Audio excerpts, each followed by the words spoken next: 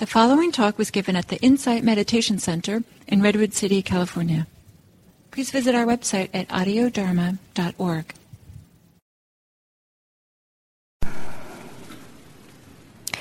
How's the sound? Folks are back out there, yeah? Okay. So today I want to share a teaching that's not very popular. It was very popular for the Buddha in the Pali Canon, but it's not very popular in the West. I'll say this is 3 words, and you probably know why. That's a teaching with the 3 words: gratification, danger, and escape. It doesn't sound very good, I guess. At least in my mind. They're not very uplifting words themselves. But the Buddha spoke about this teaching a lot. He spoke about the gratification, the danger, the escape in relation to the 4 elements. This earth, water, fire, air, kind of a stuff that makes our body. In relation to 5 aggregates, so our body and mind, and 6 sense. And so he spoke about this very often. And in fact, he said that when he didn't understand the gratification, the danger, the escape in relation to all these things, in the whole world, in fact, the general term was in relation to the whole world, this world, then he wouldn't consider himself fully awakened.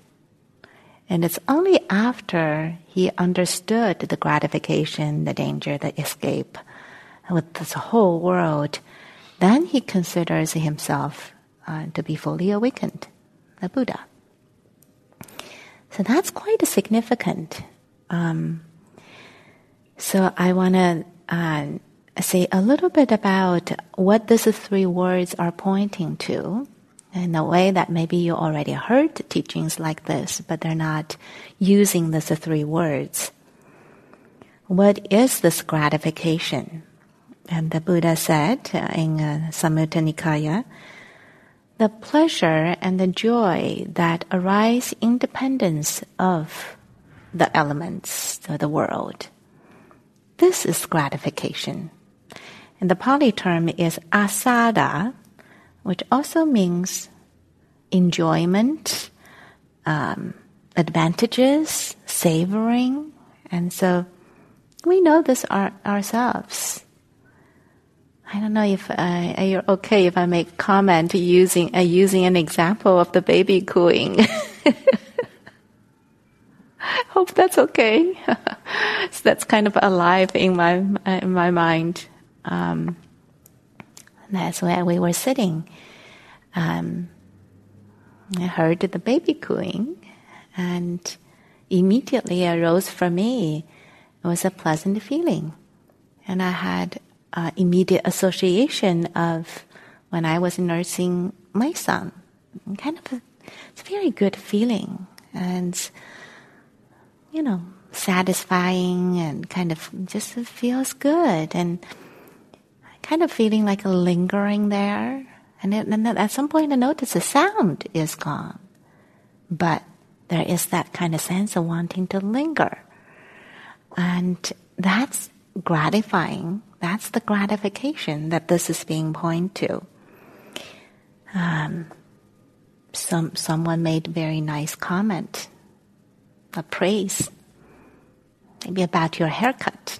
That just fits perfectly well for your face and your body. And we could be lingering there, just waiting for the next good comment that comes about. Someone else, please. So that's the gratification. Gratifying and making something bigger, grander, and that we feel good about. And sometimes that can happen even when the things are not feeling very good and unpleasant. And that we can have this pressure on them to try to get rid of them. And in that process, usually what happens, if you have a kind of terrible pain, but you're just kind of hovering around it and trying to get rid of it, the pain just gets worse. That's another way kind of making something bigger through the relationship we have with them. And the Buddha said that I have clearly seen with wisdom the full extent of gratification in relation to all these experiences. So clearly there is no one way that the gratification manifests itself. There's so many ways, kind of from very mild to very grand and kind of big blissful experiences, or could be embodied, could be in our mind. And the Buddha said he has seen this clearly with wisdom. And there's a full range of it. What does that mean? The Buddha saw, maybe I'll just kind of summarize two things. One is that, this being human, we're capable of experiencing. There's a full range, all kinds of ways that things may be pleasant or unpleasant. There can be wide range. And then second thing is he knew and he saw the mind's tendency to cling to what is pleasant. Like the baby sound is gone, but my mind is still hovering. Like, oh, that was a really good feeling about it. And so in the sutta, and the other direction also kind of functions like this, that our mind has this tendency to push away the unpleasant. If something unpleasant is here, right away we want to get rid of it. That's kind of the default mode. We're bouncing between the two often. And so he said, and the Buddha said, before my enlightenment, while I was still a bodhisattva, not yet fully enlightened, this thought came to me. My mind may often stray towards those essential pleasures that have already left their impression on the heart, but which has passed, ceased, and changed. So he saw in himself the mind tends to stray towards those things based on the impressions they left on us. Like this the impression that I had, I was nursing my baby and it was so pleasant. That was an impression on my heart. But that's gone. The sound is gone. That experience itself is gone. But this is the human tendency. And so he knew for himself that this is kind of an automatic default programming that runs in us a lot of times. But he also knew that this is the second word, the danger part. He also saw that what this experience is impermanent, suffering, and subject to change. This is its drawback, its danger. And so the Pali term adinava, and says this is the word gets translated as danger. It has all this kind of meanings to it. Be drawbacks or disadvantages. Or the other word I like to use is unreliable. Unreliable. Because the thing that we're hanging on or moving towards, it's already gone oftentimes. But we're lingering on a certain kind of a conceptual overlay and that it's hanging there. And whether it's a kind of impression of a pleasant or unpleasant, and our mind's clinging and grasping is only on the concept or the ideas of the things. The actual experience has already changed. And how many times we may have noticed that our postures shift and changed because at the beginning was kind of pleasant. At some point, unpleasant came.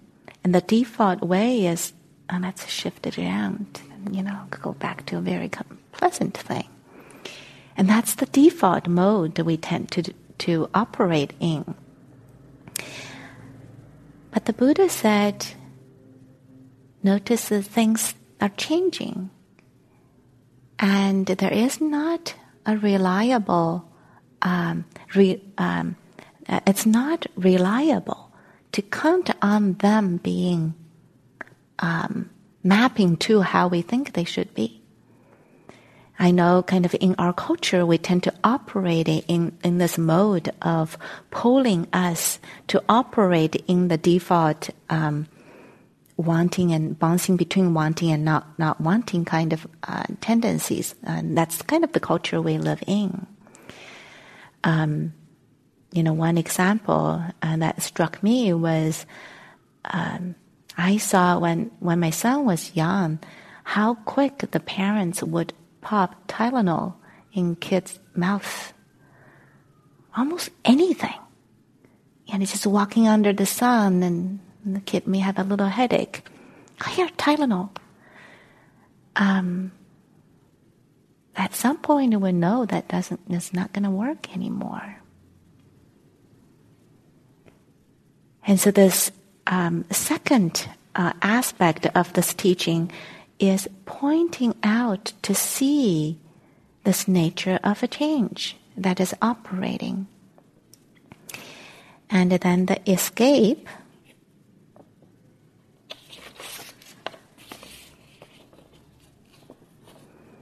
the word escape, removing and giving up or abandoning of a desire and a lust for our experiences. This is its escape. I like this. It's not like we're going to run away from the pain or the pleasure. They are what they are. As a human, we experience those things, full-blown ways, in all kinds of ways. But what is tying us down now to freeing us, living our lives, is the desire and aversion that we have in relationship to those experiences. So it doesn't say get rid of the sound that bothers us or keeps us hooked, or get rid of the thing that causes my reactivity. But what is inviting us is to look at how we're relating to this. Are we relating with a push and pull, wanting and not wanting? And so maybe the more inspiring word for this word, nisarana, that's the Pali term, gets translated as escape, is freedom. We're freeing ourselves from the push and pull, the wanting and not wanting. It doesn't mean that we're not going to do anything when there is a pain, but we can have a way to relate to this experience, have the actions coming out of it from a conscious, wise place. And so maybe it's coming out of a sense of a care to address the pain, whether it's in the mental or physical space we're in, instead of coming out of the reactivities that we tend to bounce back and forth between the wanting and not wanting. And so this is what the escape is about, not running away from our life, but engaging in our lives from a sense of a wisdom, a sense of freedom. And so I like that Gil often uses this analogy of the palms kind of no longer gripping and grasping on something. The hands are wide open. The wide open hand can now freely support what may be needed to be supported. But it doesn't go like, tightening down. So it can freely move in this life. So that's what this gratification, danger, and escape is about. It's about the possibility to free ourselves from the grasping and the clinging. By deeply knowing the gratification and the danger in relationship to the experiences that we have. So thank you, everyone.